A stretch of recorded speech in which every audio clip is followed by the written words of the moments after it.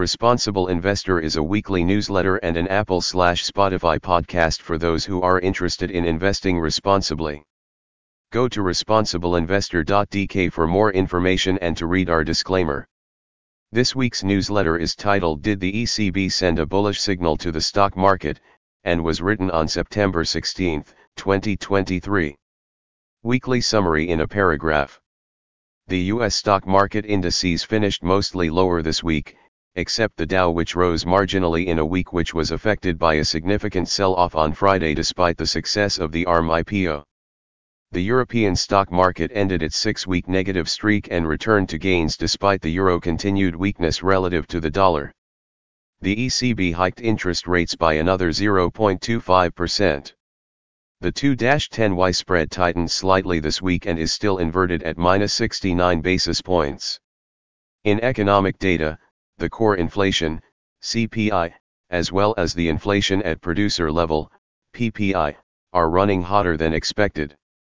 Retail sales data were also strong, which indicates further borrowing by the consumer. In corporate news, both Adobe and Lennar dipped despite beating Q2 earnings expectations. The launch of the new Apple models and the French ban on the iPhone 12 did not help the stock, which fell this week. Despite the vast majority of the S&P 500 companies having now reported Q2 earnings, there are still notable ones due to be published next week, such as Stitch Fix, AutoZone, General Mills, FedEx and KB Home. Asset classes weekly performance. This week the Dow finished plus 0.1% higher, plus 4.4% year to date, while the S&P 500 lost minus 0.2%, plus 15.9% year to date.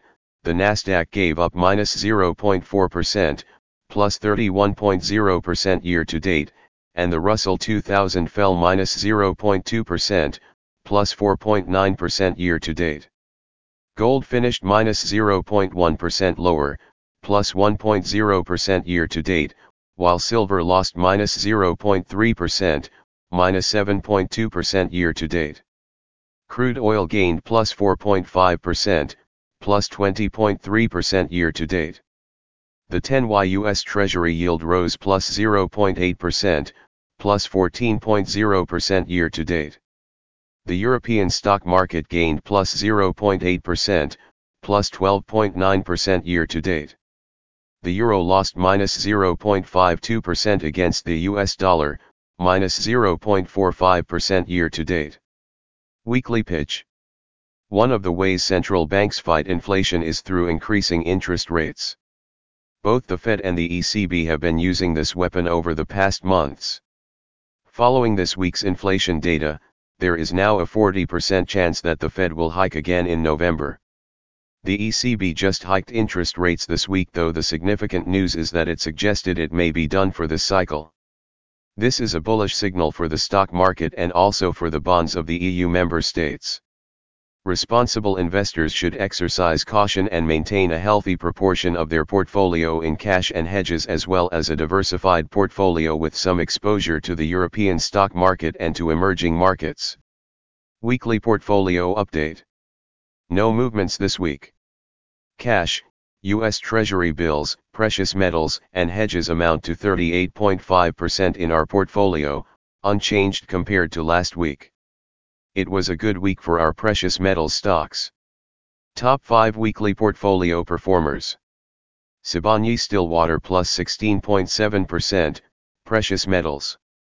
ProShares Ultra Pro Short QQQ plus 5.3%, 3x inverse the Nasdaq. MP Materials plus 4.4%, rare earth materials. Newmont Mining plus 3.6%, precious metals. Denbury Resources plus 3.3%, oil. Portfolio asset allocation. U.S. stocks long positions 44.5%, unchanged. EU stocks long positions 8.5%, unchanged. Emerging markets long positions 4.5%, unchanged. U.S. stocks short positions 4%, unchanged. Hedges 8%, unchanged. Silver and gold 2%, unchanged. U.S. Treasury bills 2%, unchanged. Cash 26.5%, unchanged. 1-year portfolio performance. Our portfolio performance over the last 12 months is plus 11.8%, excluding dividends, vs the S&P 500 gain of plus 14.1%. Invest responsibly.